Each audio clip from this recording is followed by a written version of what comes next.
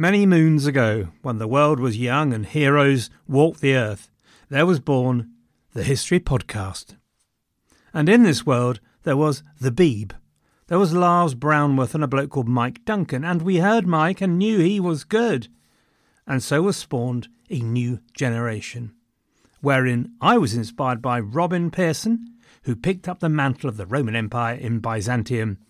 Robin, I'm glad to say, is still going strong, is still producing magnificent history and entertainment, and here is a message from him. Hello everyone, this is Robin Pearson from the History of Byzantium podcast. It seems like you enjoy your history recounted to you by an erudite, funny Englishman. Well, I am also an Englishman. And if you like a bit of Roman history, then come join me for a 1,000-year epic of incredible highs and devastating lows.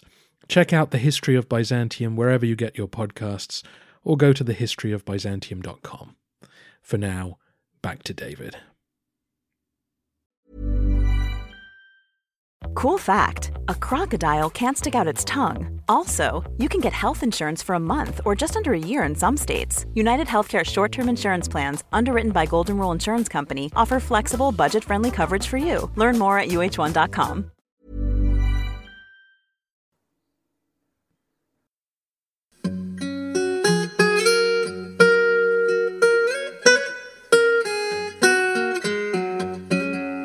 Hello everyone and welcome to the History of England, episode 239, Henry VIII and his realm.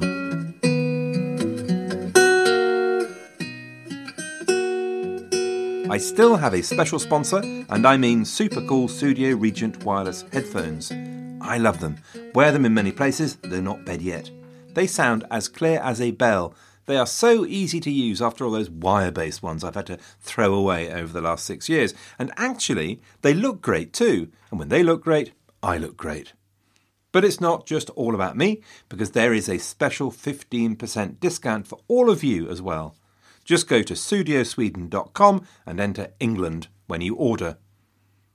Let me also remind you that I'm a proud member of the Agora Podcast Network, a smorgasbord of independent podcasters.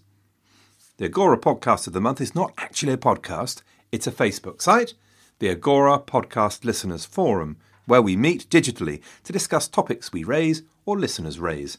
It is a full and frank exchange of views, so come along. Just hop along to Facebook and search for Agora Podcast Listeners Forum, and there you will find us. Last time, we heard about the Conservative religious reaction, and the stool under Cromwell's feet wobbled, and the noose that lay around every Tudor politician's neck, slung over the roof beam of state, tightened alarmingly. But we can leave all that to a future episode, because this week, I think we should go back a step. Because we've not heard about all that other stuff that went on in the 1530s to do with Cromwell and Henry's governance of the realm during that decade. And let me tell you, there is some very cool stuff. So, over the next 2 episodes, we're going to talk about how Henry and Cromwell managed Henry's kingdom, and some of the fundamental changes Cromwell engineered along the way. Now this means we're going to have to leave the odoriferous air of London and head for the cleaner atmosphere of the provinces. We're going to start today by reflecting on the nature of lordship, justice and governance in Henry's England. Then we're going to whiz to the north to see how Henry and Cromwell policies played there. Next time, we'll travel westwards to Wales and beyond the sea to Ireland. Let us start, therefore, with where we've got to with the political nation, which effectively means lordship. Because if we're going to talk about governance of the realm, then we are inevitably going to end up talking about lordship. Now, you will remember that Henry VII was suspicious of his nobility, and by the end of his realm had been regularly beating them up over the head with forced loans and threats and all that sort of thing, and relying on the rather more dependent gentry in his inner circle. I'm going to say Empson and Dudley again, just like old times. His son, Henry VIII, though, was much more positive about his nobility when he came to the throne. Raised on stories of Arthur, and with his head firmly turned by the sparkliness that is chivalry, he'd gathered the scions of the nobility around him. He played with them. He promoted them back to the king's council. But, despite this later in the reign, the son of the Duke of Norfolk, the Earl of Surrey, he had a go at Henry, saying, "These new erected men would leave no noblemen alive." The Earl of Surrey is a chap we will talk about someday because, well, he's a character, though he's a character not given to moderate opinions. But on this one, especially in the face of the oik Cromwell, Surrey was not alone. Lord Darcy voiced the same opinion, hurling at Cromwell defiantly that, "Ere thou die, though thou wouldst procure all the noblemen's heads within the realm to be stricken off, yet there shall one head remain that shall strike off thy head." Henry, however, was affronted at the very thought he'd been hunting down the nobility. In a possibly rather hurt tone, he recalled how few nobles there had been in the king's council when he came to the throne, and how he had restored the nobility to his side and to partnership in the governance of the realm. And both sides actually could be right. Henry, without doubt, had no desire to destroy his nobility, and was thoroughly traditional in wanting them by him in council. But he also wanted the relationship between the king and the nobility to change, for them to be with him at court while the crown and its agents governed the realm, rather than being dependent on the nobility to rule the provinces on his behalf. It is the concept referred to by historians as a service nobility. Before we go on, we should define who we're talking about here, because I confess I get confused, and I have a sneaking suspicion that I am not alone. I should apologise in that some of this we have covered a bit before. I thought it was last year, so I looked it up, and it was in fact almost 2 years ago. How time flies when you're having fun, as they say. The first bit of confusion, actually the main bit of confusion, is whether the gentry qualifies as nobility or not. And I think that is a movable question depending on who you ask, to be honest. For my purposes, then, I shall henceforth refer to the nobility as the baronage. So, from the top downwards in order of precedence, dukes, marquises, earls, viscounts, barons. Now this is a titchy-tiny number of families, about 55, yes, 55. These are the lay lords who sat in the upper house of Parliament. These are the people whose nobility had been created at some point by the king and inherited through one noble descendant through the process of primogeniture. Now, there is an important difference with France, which will one day become greatly relevant, because in France, nobility was of the blood, inherited by all male children, and with it came a whole load of fiscal and judicial privileges, such as freedom from taxation in particular.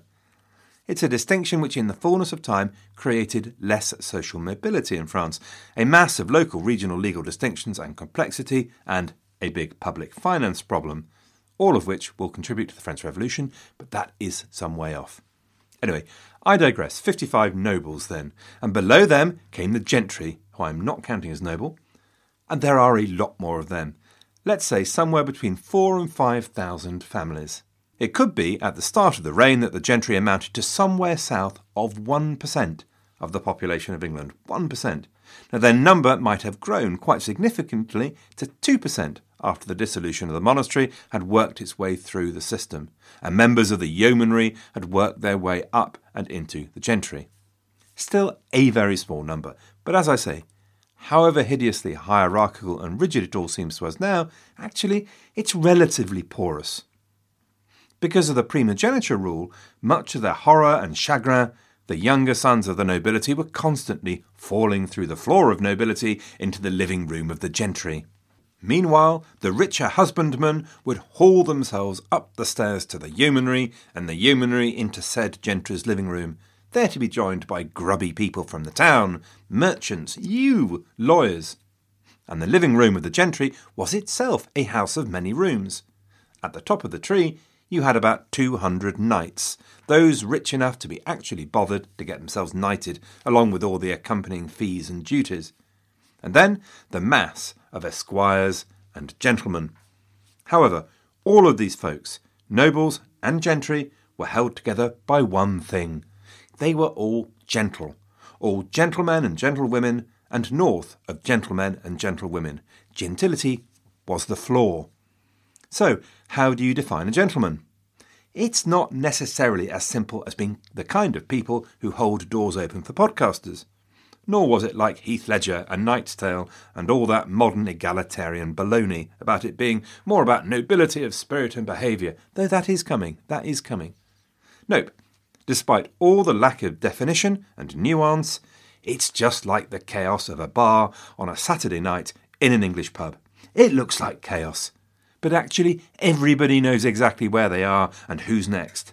And if anyone steps out of line, they will be held to pay. Oh yes, eyebrows will be raised, feet will shuffle, and worst of all, ladies and gentlemen, it is entirely possible that the ultimate English sanction will be applied and someone will tut. A chap called Sir Thomas Smith would write in Elizabethan times with the perfect definition, that a gentleman was someone who could live idly and without manual labour. Now, this is neat and will be central to English success in future centuries, if success I will be allowed to call it, which frankly I doubt. This is neat because it is really pretty vague, and with vagueness, as arts graduates all know, comes happiness.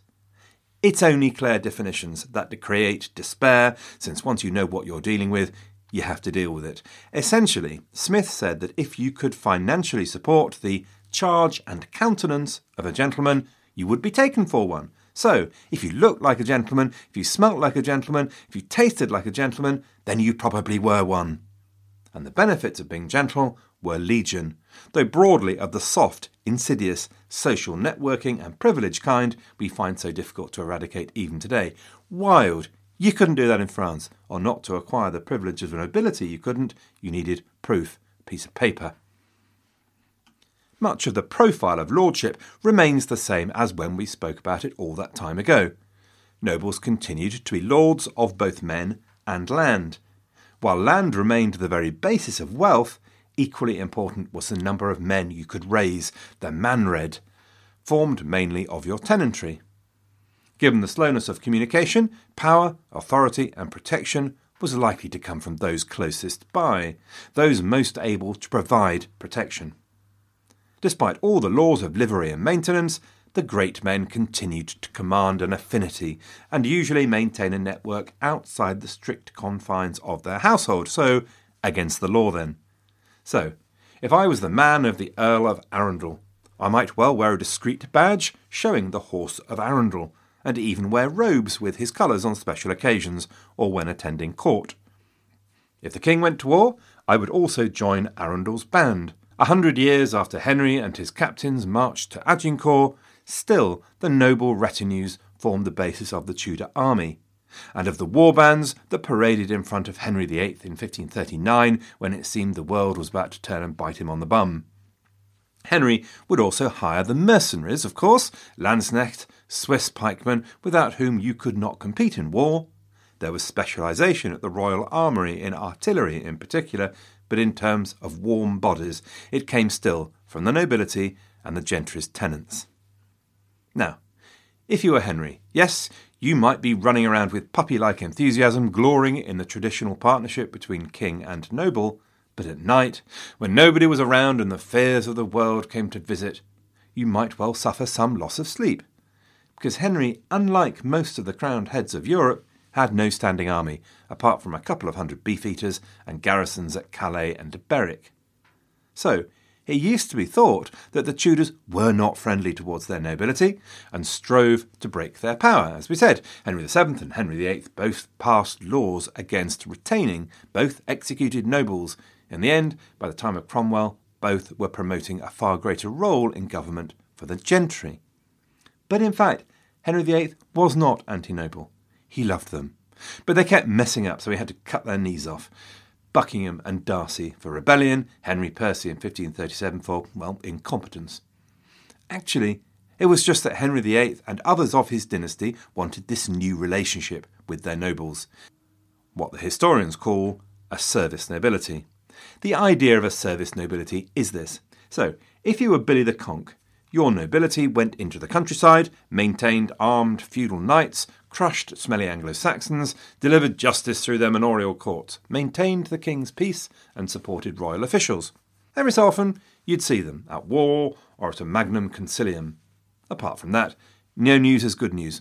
Off you go to your constituencies and govern on behalf of the king. If you were a Henry Tudor, you wanted something different. You wanted your nobility to be around at court where you could see them. And for a good proportion of the year. You wanted them to do the government jobs you provided, which would have the advantage not just of getting those jobs done, but keeping them dependent on you. And meanwhile, the Crown would administer the King's justice through its apparatus of assizes and sheriffs and county courts. And actually, do you know, the new compact worked reasonably well for the most part and met with the dynamics of the countryside that were in operation by the mid-16th century. The gentry were becoming richer and more self-confident, and they weren't entirely sure they needed the support and protection of the nobility anymore. And anyway, it was likely the knights and gentlemen that hoovered up most of the county appointments anyway. The relationship between Crown and gentry was much more direct as the reigns of Henry VII and Henry VIII progressed. If you were a lesser lord, actually you might find yourself restricted to recruiting yeomanry into your affinity because the gentry were getting far too uppity and independent. Most nobles therefore realised that their best hope for advancement did indeed lie in royal patronage and crown service at the centre. And so to court they came, and jostled and prinked and preened, in the hope of catching the eye of the monarch and landing a plum job. There was no time to brood in your country house or castle and plot rebellion. There was a limit to this extension of royal power into the regions, particularly when it came to the very tippy-top of the noble tree, so the Earls of Derby, the Stanleys, still held sway in Lancashire. The Earls of Shrewsbury dominated Derbyshire, and Arundel, Sussex. An Earl of Worcester had been re-established. The Duke of Suffolk dominated the county of Lincolnshire. By the way, every so often someone asks me, with some exasperation actually, why the title of the Earl doesn't correspond to the centre of their territorial strength, a point rather reinforced by this list. I agree, it's daft. It might be that the king decided originally to revive an old earldom that was in abeyance, or maybe the family's caput, that is their HQ or home manor, was in the county of their earldom even though their biggest estates lay elsewhere, or maybe simply the location of their largest estates had changed as they bought and sold and married. So, while the nobility were now away from their estates at court, the rest of the country being the generic name for a locality, the rest of the country had to get on with it, giving even greater leeway to the gentry and further encouraging the trend, and of course giving greater prominence to the organs of central government. One of those organs was justice, as it has ever been throughout our podcast. For the Crown, the administration of justice was at once a duty, sworn to in their coronation oath, an expression of their sovereignty in the maintenance of their gift and duty, the King's peace, and a nice little money spinner, though relatively less important than in the days of Henry II. Looking back, Tudor justice looks pretty ropey to us.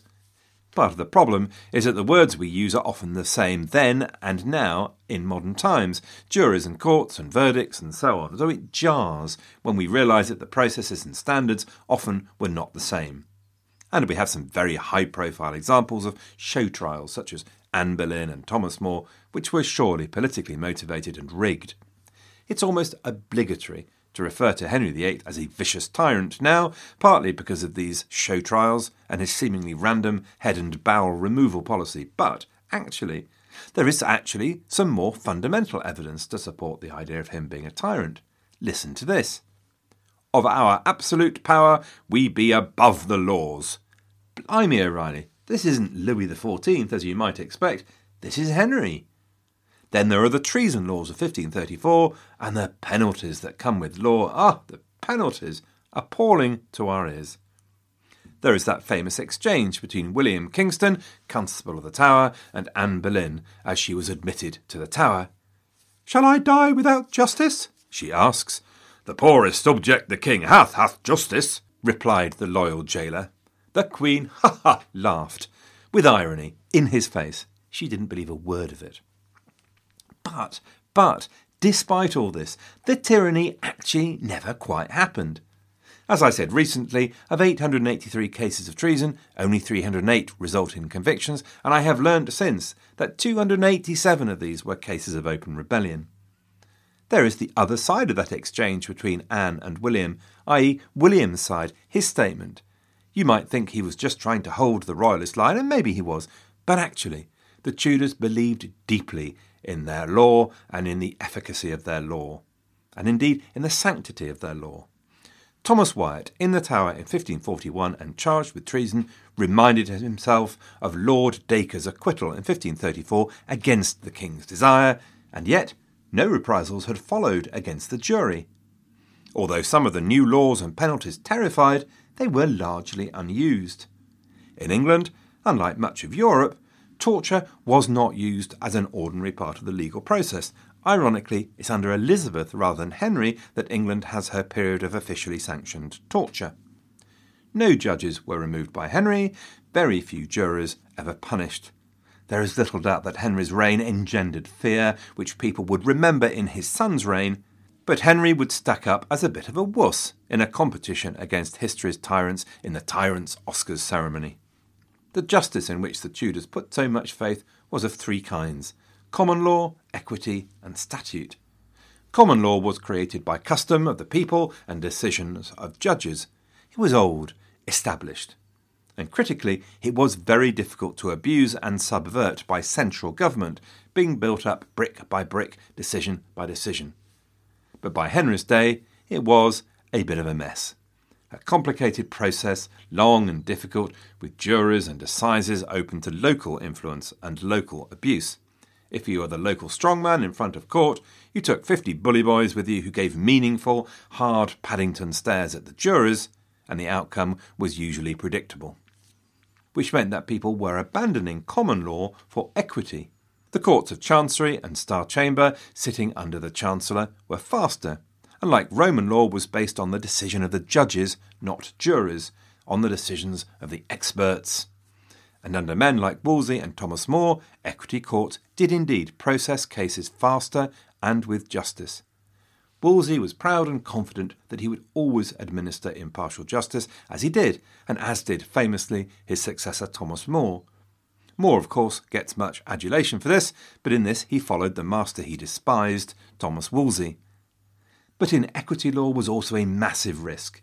It depended utterly on the probity of the lawmen that operated it, and it was relatively easily subverted by the monarch should they so desire. Another form of equity was canon law, church law, which governed the spiritual and moral lives of the people.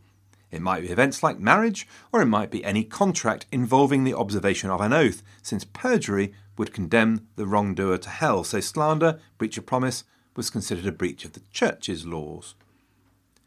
The apparatus of royal and church justice ran alongside an even older private system of justice, the manorial courts. It's easy to dismiss such courts, since in the end they will indeed be swept away. And they deal with things like cows eating too much grass on the common. It's often pretty basic stuff. But actually, for the vast majority, the manor court would be the preference and the standard. It was absolutely in the Lord's interest to establish peace and harmony on his estates, and therefore administer good, impartial, credible justice. Millions of people have lost weight with personalized plans from Noom. Like Evan, who can't stand salads and still lost 50 pounds. Salads generally for most people are the easy button, right? For me, that wasn't an option. I never really was a salad guy. That's just not who I am. But Noom worked for me. Get your personalized plan today at Noom.com. Real Noom user compensated to provide their story. In 4 weeks, the typical Noom user can expect to lose 1 to 2 pounds per week. Individual results may vary. In all of this governance, the role of the commoner was essentially to be ruled. It is worth noting, of course, that the principle of consent to government through Parliament and statute law applied to commoners as it did for nobility, gentry, townspeople and yeomanry. But in practice, below the level of husbandman, none of the apparatus of power and influence in parish life was open to them. Unlanded wage earners occupied no positions of trust and power in the localities. Nor are we yet beyond the age of the serf, of unfree bondsmen, though time has been called on them, and they are disappearing, becoming rent-paying tenants or wage labourers, but they will survive as a significant group throughout the 16th century. And, as we have frequently had occasion to mention, the very basis of the structure of society was a divinely ordained one of order from the greatest to the smallest. The very idea of popular democracy was abhorrent. a tyranny of the people, the rule by people too ignorant to exercise power, and an inversion of the right order of things when outrageously silly things like this might happen. The foot taketh upon him the part of the head. The Commons is become king. However, on occasion the Commons did exercise power, or at least try to, usually driven by poverty or local dispute. On occasions, such as the Pilgrimage of Grace, the cause of rebellion was more widespread than a purely local issue and was viciously crushed. More common were local uprisings and riots, which were ignored by the Crown and dealt with locally. Occasionally, local communities could work together and exercise influence and achieve change. Although this inversion was the absolute terror of the Tudor political class, there was an obscure pride in the possibility and presence of dissent, that there was a danger that every Englishman could be pushed too far, and the result would be a local riot or rebellion, and that despite the social outrage that engendered, it was better to discuss and negotiate to stop it. Here is a bloke I need to read up about at some point, from whom my only knowledge at the moment is my memory of the piteous moans of my fellow A-level students who were beaten, cajoled, threatened and bribed into studying the Fairy Queen. I speak of the poet Edmund Spenser. He wrote in Elizabethan days that in England every man standeth upon himself and buildeth his fortune upon his own faith and self-assurance. We should make more of the glorious tradition of dissent in England, but we'll come to that in future centuries, and I'll start sounding like Billy Bragg if I'm not careful. Now then, I am conscious of wandering off the point just a little.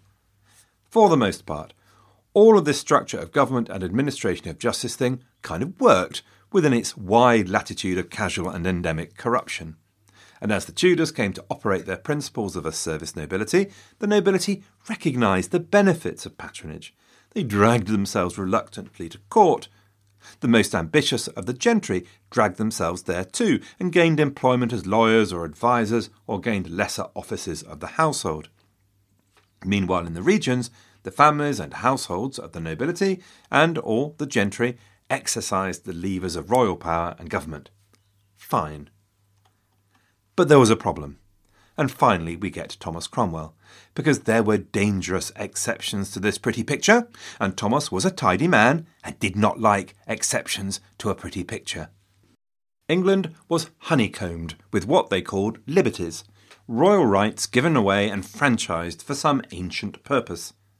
Many of these liberties were small and not that nationally significant, the rights of sanctuary, for example, or the rights along the Strand in London. But where it became significant was in the borderlands, in the marches. In the north, on the border with Scotland, in the west, in and on the borders of Wales, and in Ireland. These liberties together might have amounted to a third of England. The northern marches, Welsh marches, Palatinate of Durham, Duchy of Lancaster. In these areas the king's writ did not run. The operation of king's power was interrupted, and Cromwell wanted them gone. He wanted Northumberland to be governed like Wiltshire. There were other areas, actually, like Devon and Cornwall, where the power of the local magnates, the Courtenays, were so great that they were almost as dominant as the great liberties. The north of England, then, was traditionally dominated by a series of great families. The Percy family in the northeast, the Darcy family, Cliffords and Dacres in Yorkshire and the northwest. Here was the plan. The Yorkists had already established a regional council in the north, whose job it was to distribute the great offices and patronage and provide an overview and oversight. So, key positions like Warden of the Western, Middle and Eastern Marches were granted out, for example. Now, the Council of the North was essentially a talking shop for the great and the good. Real power lay with these magnate families. The regional council was an expression of their local dominance. Cromwell's idea was to turn that around 180 degrees. So, if he could break the power of the northern magnates, he could then appoint members of the local gentry to that regional council. He could appoint a president not of the magnate families, nor indeed from the Bishopric of Durham. He'd have to tackle the powers of the Bishop of Durham too, whose creation had lain in the need for the Norman kings to conquer and hold the north. The Bishop of Durham had absolute rights of justice within his palatinate, could freely pardon wrongdoers, and right-doers I suppose, though they might wonder why. It was free from royal jurisdiction. It was the bishop's private shire, essentially. Nice. In 1534, therefore, Cromwell had a hack first of all against the Dacres. Dacre was hauled into court on charges of having colluded with the Scots. To achieve this, Cromwell played on local rivalries like the master politician he was, using the ambitions of the Cumbrian gentry to engineer the attack. Actually, to Cromwell's horror, the charge of treason failed, leading to acquittal, an acquittal which could bring hope years later to Thomas Wyatt, as we've said. But the job of breaking Dacre's authority had largely succeeded. The offices were redistributed. The trouble was, it was another magnate that took them over, the Cliffords. Then along came the Pilgrimage of Grace, which you might think to be a disaster for Cromers, since the rebels hated him so. But for Cromwell, it was perfect. They had played right into his sticky and very probably chubby little hands. Darcy went to the gallows, Clifford was implicated and broken, and power, jobs and authority transferred to local gentry families dependent on the crown for their survival and success. And then in 1536 he also took on the Palatinate, and in the Act of Resumption, most of the bishop's powers were taken back by the crown. In the northeast, he had a stroke of luck, in that the Percy family was in some disarray. The head of the family was Henry Percy, erstwhile Anne Boleyn Hopeful, who had been warned off by Wolsey and married to Mary Talbot, daughter of the Earl of Shrewsbury. It was not a happy marriage, and they hated each other, and eventually they separated. Nor did Henry Percy get on with his brothers, but by the time of the Pilgrimage of Grace, although he remained loyal, Henry Percy was desperately ill. So, rather remarkably, since he had no children and didn't like his brothers, in 1537 he gifted his entire inheritance to the crown. Well, as you can imagine, Henry and Cromwell could barely contain their glee, little hops and fist pumps and giggles, and in 1537 Henry duly and helpfully died, and the transfer was made with more little hops and fist pump and giggles, no doubt. In 1537, Cromwell completed the job by reconstituting the Council of the North, with a loyalist Robert Holgate as president, and Holgate would usefully serve the crown for 11 years. Interestingly, he didn't exclude those old magnate families from power and influence. Dacre, Darcy, Clifford, all were appointed alongside gentry families such as Bowes and Ewers. But now they were subject to a president appointed by the crown from the outside, to legal advice and to process, and to the counterbalance of the local gentry. Cromwell and Henry would have been well pleased with how this worked, and there is little doubt that if the objective was to bring the North into a direct relationship with the Crown and sweep away a liberty, which was an obstruction to the operation of royal government, it was a success, tick, gold star, all of that. But there was a problem. The problem was that the reasons for the creation of these powerful lordships were still relevant. The borders were a lawless band of violence, some of the land disputed between Scottish and English crowns, raiding, stealing and murder, a part of daily hard and miserable life. So for these lords in the north, the idea of becoming a service nobility, of spending half of their lives at court, was fraught with problems. If they did, there was a better than evens chance they'd come home to the north and find their home and households a smoking ruin. As a result, some of the northern lords simply didn't play ball with the Tudor idea of a service nobility and stayed at home. Robert Lord Ogle, for example, just ignored court. He never went there, and he died fighting for the crown on his borders in 1545. The powerful magnates in the north had served a purpose: to have the military strength and financial muscle to fight the English corner on the border. Their personal interests and the interests of stability were congruent. So, for example, Dacre had built up his lands on the border in Cumbria, buying and acquiring whatever land he could. And since it was essentially a war zone, bandit country, the land had come cheap to him.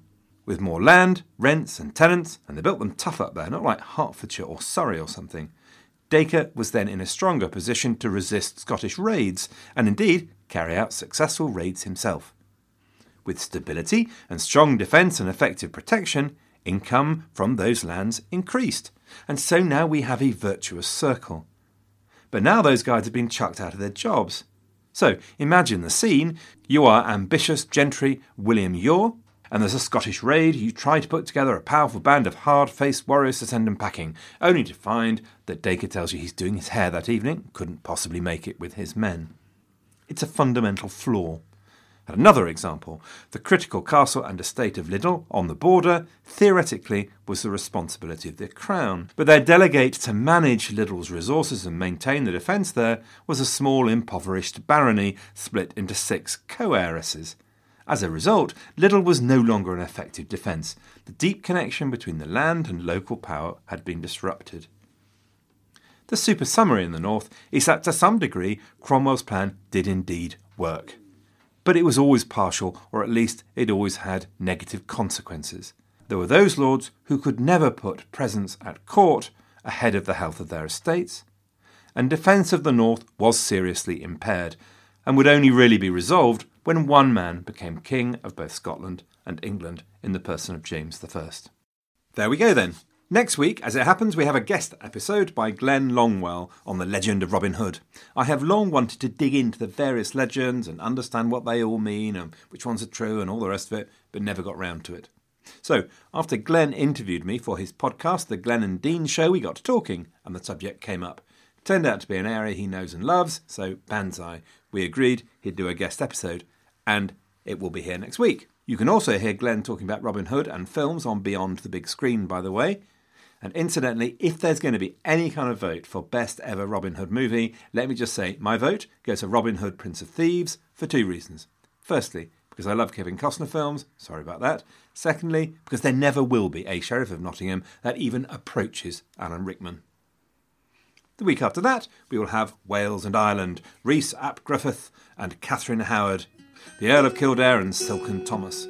Until then, thank you very much all for listening. Live long and prosper.